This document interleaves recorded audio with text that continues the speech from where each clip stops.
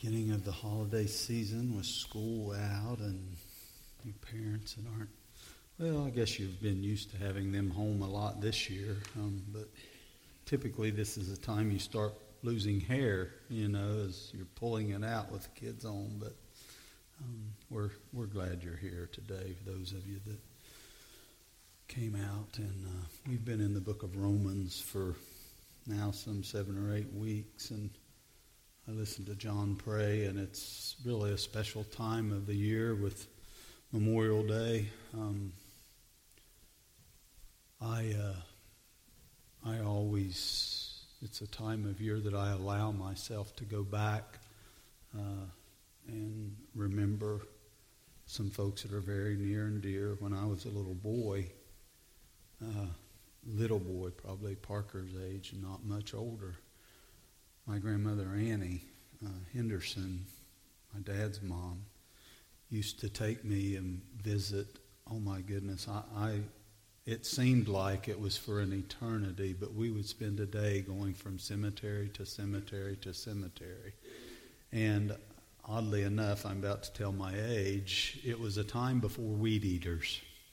And so they mowed the cemeteries, but they didn't always trim around the gravestones. And my job was to take an old pair, and some of you may still have some, pair of clippers that you did this and 2 little blades and cut around. And I'd just go with her from cemetery to cemetery, and it's something I still do. Linda and I went this week because we knew Mandy and the kids was going to be here for the weekend, and we have some folks coming in, and I said, who's going to carry this on? Who's going to pick up this tradition? It's we just think it's a holiday, and yeah, it starts vacation, but really, if you allow yourself, it's a time of memory. And I'm not sad because of the memories. I have a lot of great memories of my past with my grandparents and my dad and my mom, but it's Memorial Day. Take time to stop and smell the roses. We stopped last week with God will judge according to truth, our deeds and the secrets of men. And we will pick up in Romans chapter 2, verse 17, and this thread runs clear through chapter 3 and verse 20. It's a very long passage, but it speaks of human nature is controlled by sin. And it's long, but I think it's worth reading. We may make some comments as we read. In fact, it's you can follow along if you want to on your phone, your iPad, if we put it up. But I'm doing it this morning in the ESV because this passage could be very confusing to some, not understanding the context. But I do want to read it because there's just so much in here that I'm not going to take the time to speak about. But if you read it, you'll get to see it. So let's begin. But if you call yourself a Jew and rely on the law and boast in God and know His will and approve what it is excellent because you are instructed from the law, and if you are sure that you yourself are a guide to the blind, a light to those who are in darkness, an instructor of the foolish, a teacher of children, having in the law the embodiment of knowledge and truth, you then who teach others, do you not teach yourself?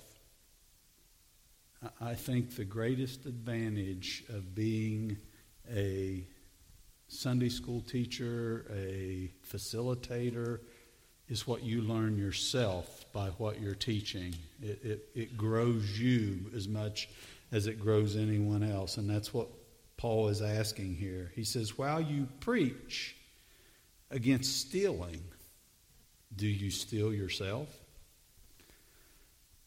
You who say that one must not commit adultery, do you commit adultery? You who abhor idols, do you rob temples? You who boast in the law, dishonor God by breaking the law. For it is written, the name of God is blasphemed among the Gentiles because of you. He's speaking to Jews here. For circumcision indeed is of value if you obey the law, but if you break the law, your circumcision becomes uncircumcision. And we'll talk about this later rather than trying to explain it as we go through. Will not his circumcision be regarded as, or uncircumcision be regarded as circumcision? Then he who is physically uncircumcised but keeps the law will condemn you who have the written code and circumcision but break the law. For one is a Jew who is merely one outwardly. For no one who is a Jew is merely one outwardly, nor is circumcision outward and physical. But a Jew is one inwardly, and circumcision is a matter of the heart, by the Spirit, not by the letter. His praise is not from man, but from God. Then what advantage has the Jew, or what is the value of circumcision? Much in every way. To begin with, the Jews were entrusted with the oracles of God, talking about our Bible. What if some were unfaithful? Does their faithlessness nullify the faithfulness of God? And he answers the question, by no means. By no means. Let God be true, though every one were a liar, as it is written, that you may be justified in your words and prevail when you are judged. But if our righteousness serves to show the righteousness of God, what shall we say? That God is unrighteous to inflict wrath on us?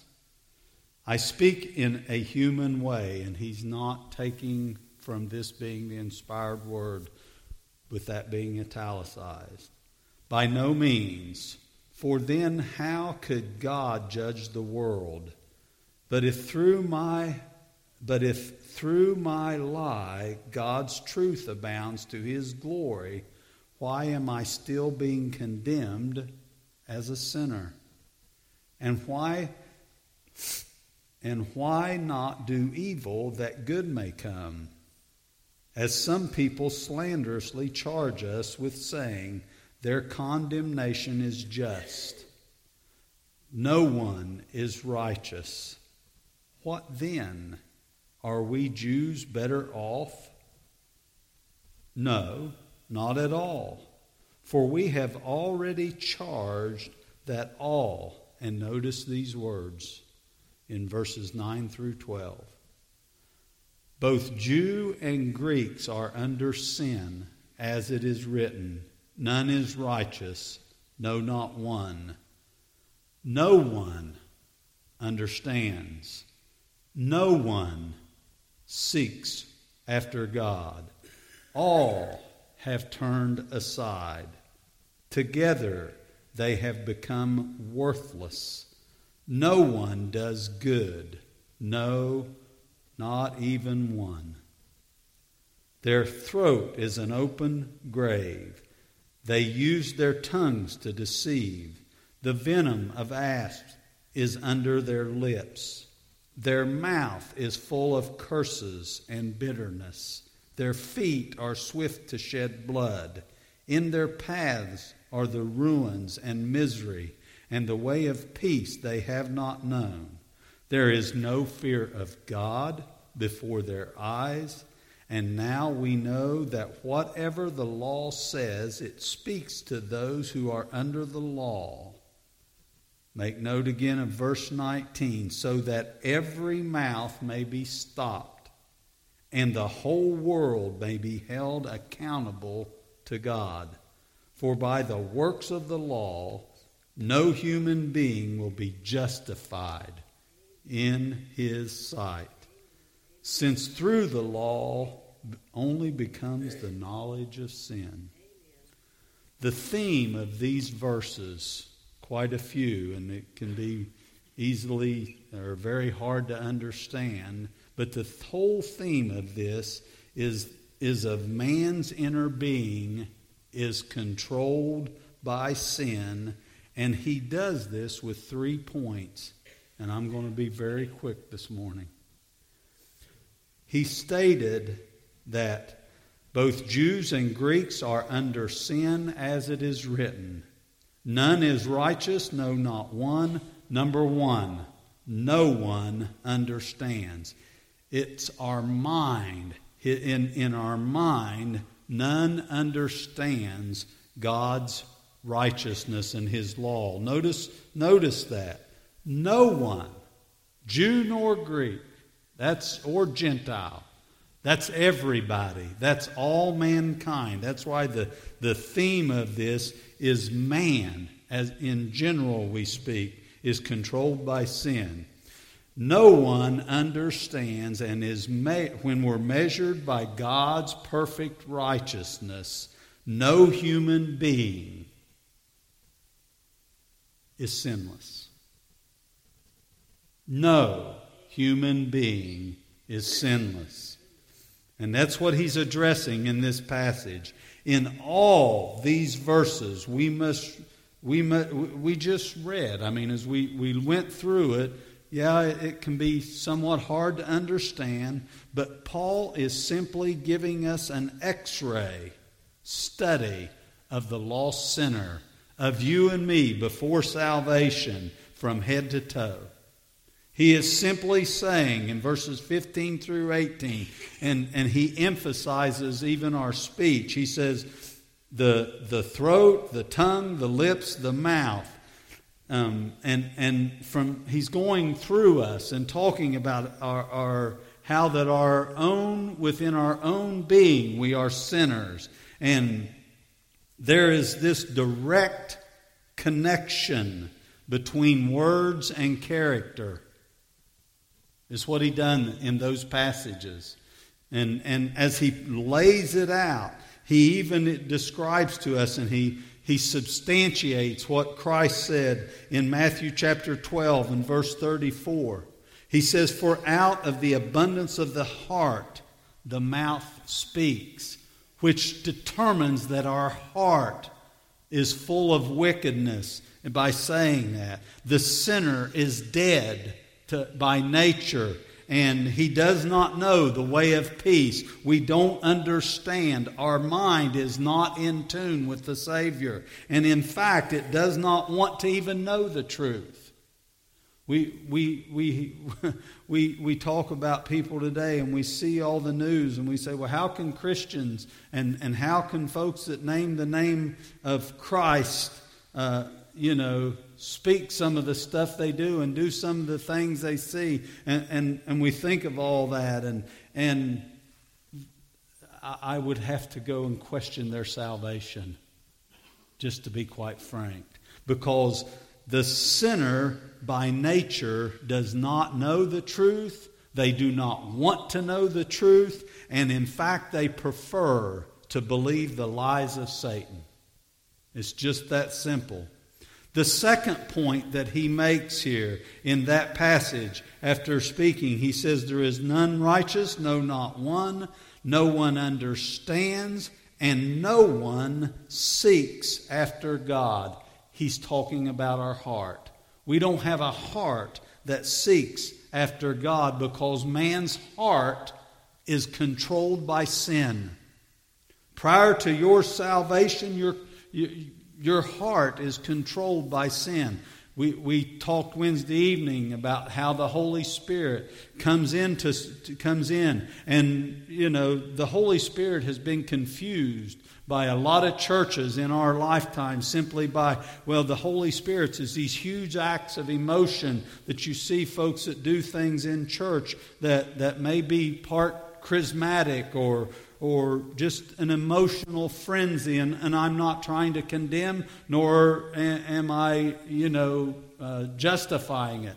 But all I'm saying is sometimes that's what the Holy Spirit has been made out to be, when in fact the Holy Spirit is the third part of a triune God that comes to live inside of you. And at that point in time, you have a direct relationship between you and God. When the veil was torn, God came to man through Christ and the cross. And with that said, our heart then has the opportunity with our mind to listen to our inner being, the Holy Spirit, which changes the heart of man. That's the transformation of the Christian. And with that said, since no one prior to salvation, their heart is controlled, the sinner is spiritually dead by nature. And no one seeks after God. God's not playing hide and seek with us in this dispensation of time. He's not.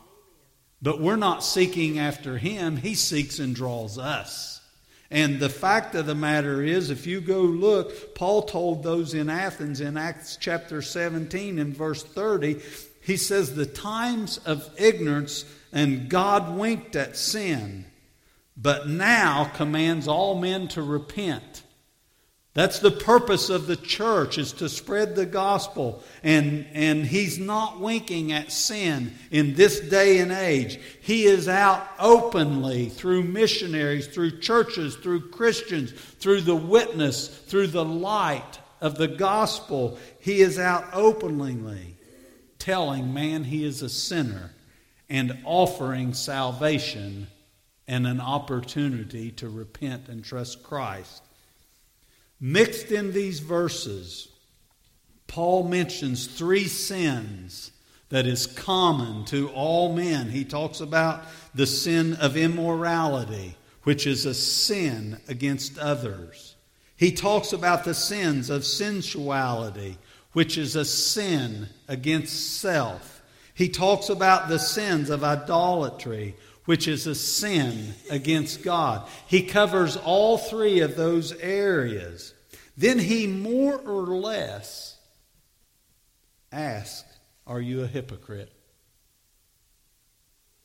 He's then speaking to us by that question. He goes back and says, as an instructor of the foolish, a teacher of children, having in the law, do you not, teach yourself? Well, of course we do. But then he asks, while you preach against stealing, do you steal? You say that you must not commit adultery, but do you commit adultery? You who abhor idols, do you rob temples? You who boast in the law, dishonor God by breaking the law. And that's true of Christians today. What he's bringing out to us and what we need to see in it. Yes, we're sinners by nature before Christ. And yes, when we trust Christ, we have forgiveness of sin and a home in heaven. But us as Christians need to show the light of Christ in our life so that others can see. And as he asks, are you a hypocrite? That's the gist of what he is saying there when he says that. And do you practice what you preach? And if you could get every Christian to ask themselves that question. Do you preach against adultery and yet practice it?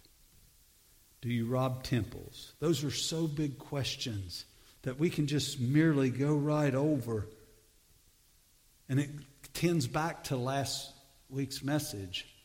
Are you self-righteous in the fact that you think you're perfect? When in fact you're doing the very things that you stand against and that you talk against? I don't want to go down in history and my legacy that's written on my tombstone say he was against this and this and this and this. I want folks to know what I'm for. I'm for Christ. I'm for the cause of Christ. I want people to know that the thing that's going to change their life is a decision for Christ. Not quitting all the things that we're against. Yeah, I'm against a lot of things. The Bible speaks a lot against sin. But you may never find me standing on a street corner with a sign that says I'm against this, this, this, and this. If I'm going to stand on a street corner with a sign, it's going to say I'm for the cross of Christ.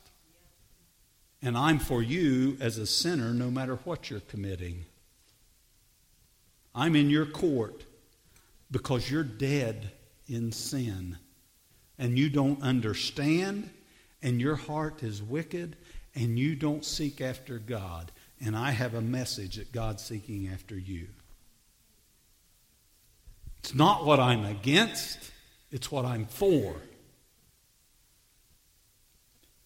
The third thing that he says, he talks about our will. And if we go back and look at those verses, he said, no one understands, no one seeks for God, and all have turned aside. Together they have become worthless.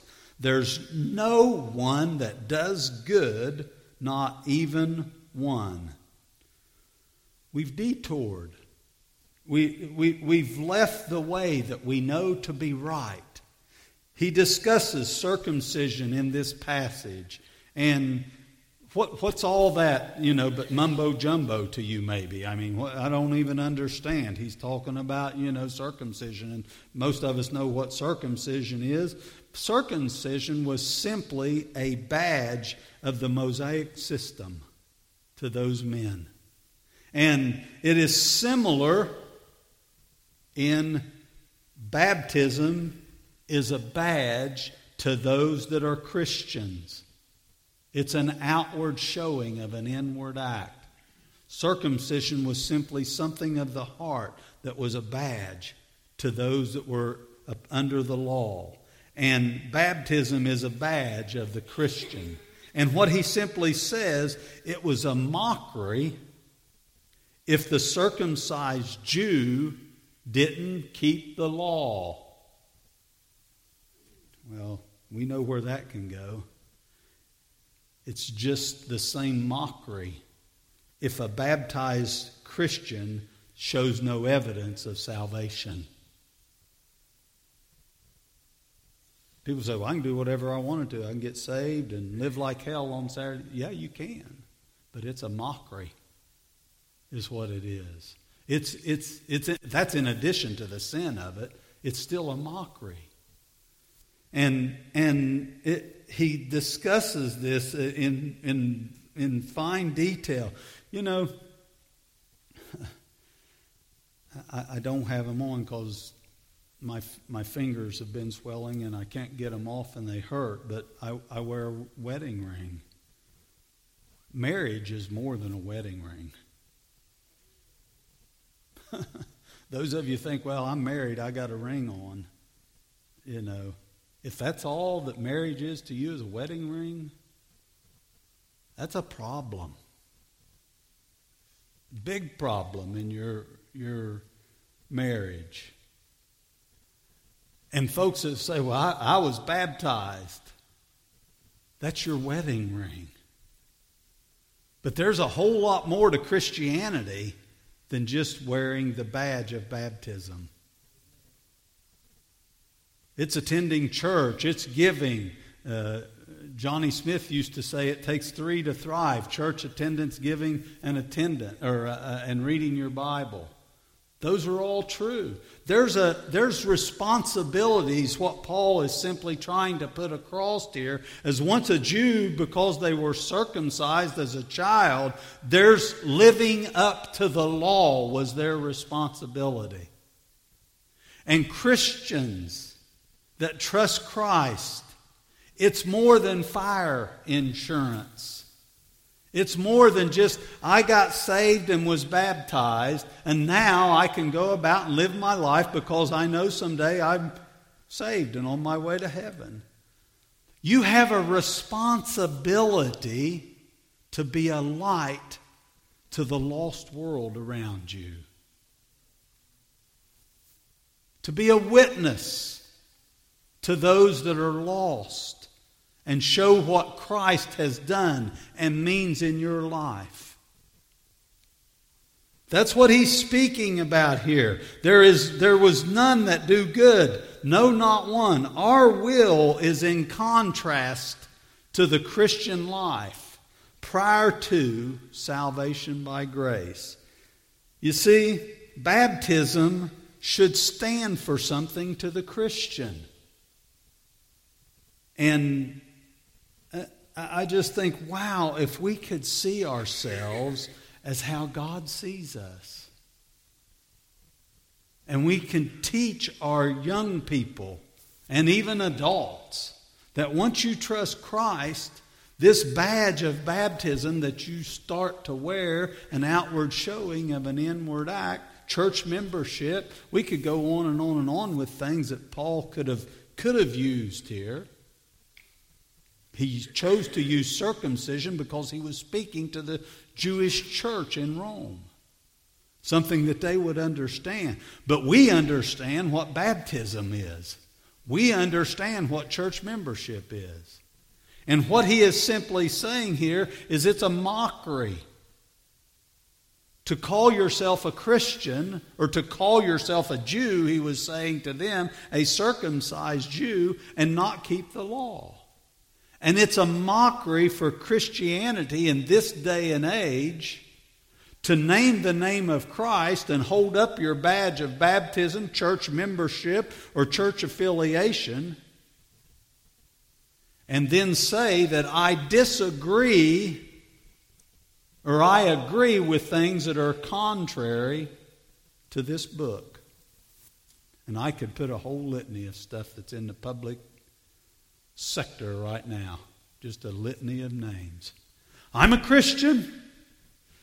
I'm affiliated with this denomination and this church.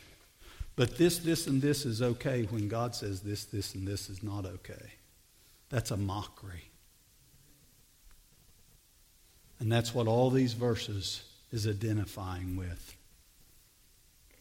He then takes us through the vein, and he talks about the tongue of deceit, our lips of poison, a mouth full of cursing, feet that shed blood. And then he sums up by saying this, and boy, if it doesn't fit in today's culture, there is no fear of God. God have mercy on the souls of those that make the decisions for this country, that say, I'm a Christian, and then identify themselves. And I could go through a whole litany.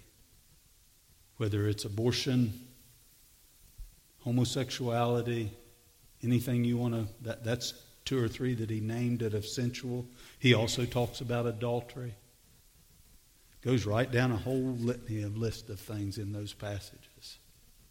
God have mercy, because there's no fear of God, the reason that folks can stand and say, I'm okay with this, but I'm a Christian. That's no reverence for God, no reverence for His Word, no reverence for their Christianity whatsoever. It shows, in fact, ignorance that they don't understand and know the Word of God.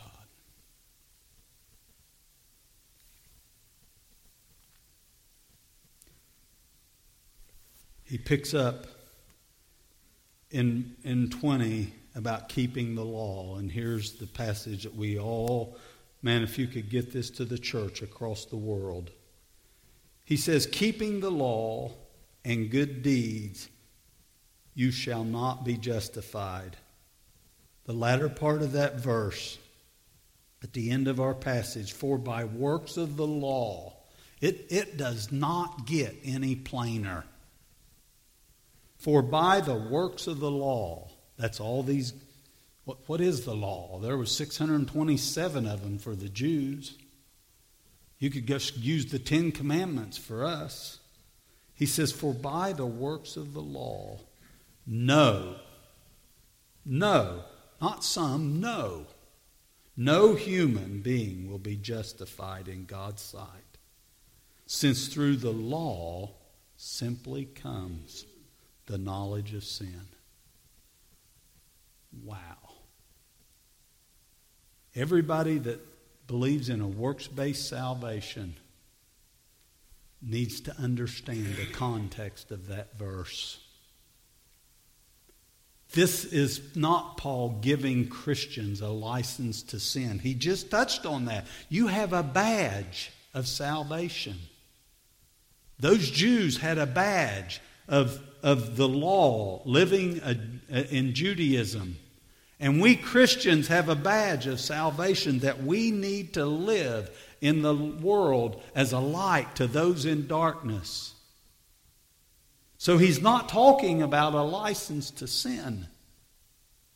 He's talking here about salvation is by grace through faith, not by our good deeds.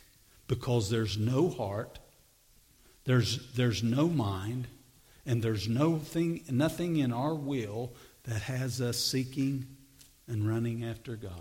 That's the gist of this whole passage. And he sums it up right there with the consummation of that one verse. There is no way to save ourselves. None that understands, none that seeks after God, none that does good. And man, if I quit right there, that leaves us in a sad, sad shape. And I'm going to quit right there. Because next week comes the good news of the gospel.